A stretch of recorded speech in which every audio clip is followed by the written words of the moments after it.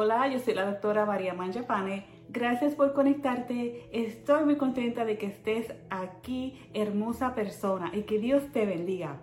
En el día de hoy voy a estar hablando de qué hacer cuando nos persigue el pasado, cómo sanamos, cómo olvidamos o recordamos sin tener dolor. Número 1. Identifica los pensamientos que son recurrentes, que cada vez te vienen a la memoria, que te causan dolor. No trates de solucionar esos problemas o esa situación dolorosa que pasó ya. No te preguntes, ¿qué tal si lo hubiese hecho de esta manera? ¿Qué tal si lo hubiese hecho de otra manera? Eso no va a funcionar, ya pasó. Sin embargo, identifícalos, porque de ahí entonces es que vamos a trabajar en la sanación. Número 2. Perdónate a ti mismo, a ti misma, y perdona a la persona que te causó el dolor. El perdonarte, esto te va a ayudar a liberar esa tensión y esa culpabilidad.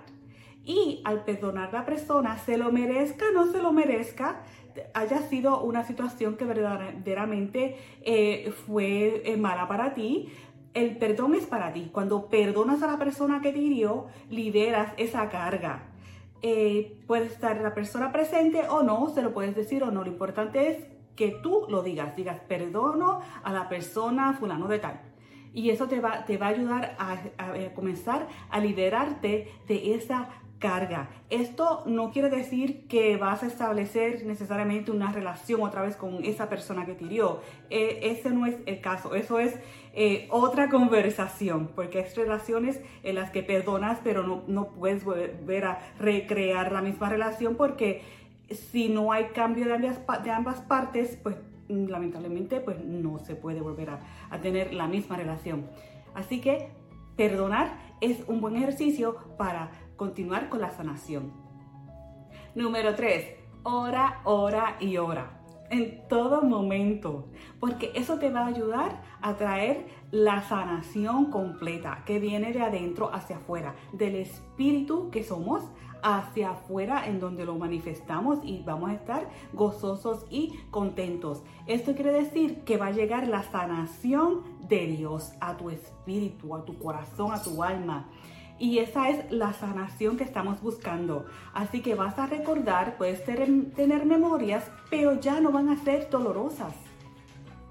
Cuando estés orando, te recomiendo que comiences con el Salmo 91. Es bien alentador. Voy a leer los versos 1 al 6. Dice, el que habita al abrigo del Altísimo morará bajo la sombra del Omnipotente. Diré yo a Jehová, esperanza mía y castillo mío, mi Dios, en quien confiaré. Él te librará del lazo del cazador, de la peste destructora. Con sus plumas te cubrirá, y debajo de sus alas estarás seguro. Escudo y adarga es su verdad. No temerás el terror nocturno, ni saeta que vuele de día, ni pestilencia que ande en oscuridad, ni mortandad que en medio del día destruya. Es muy bonito y a mí me ayuda todos los días. Lo leo porque es tan alentador leer la palabra de Dios y el cuidado que Él tiene conmigo, que bajo sus alas nos cubre. Te va a cubrir con sus alas, con sus plumas de alivio. Alentador. Que tengas un lindo día y que Dios te bendiga.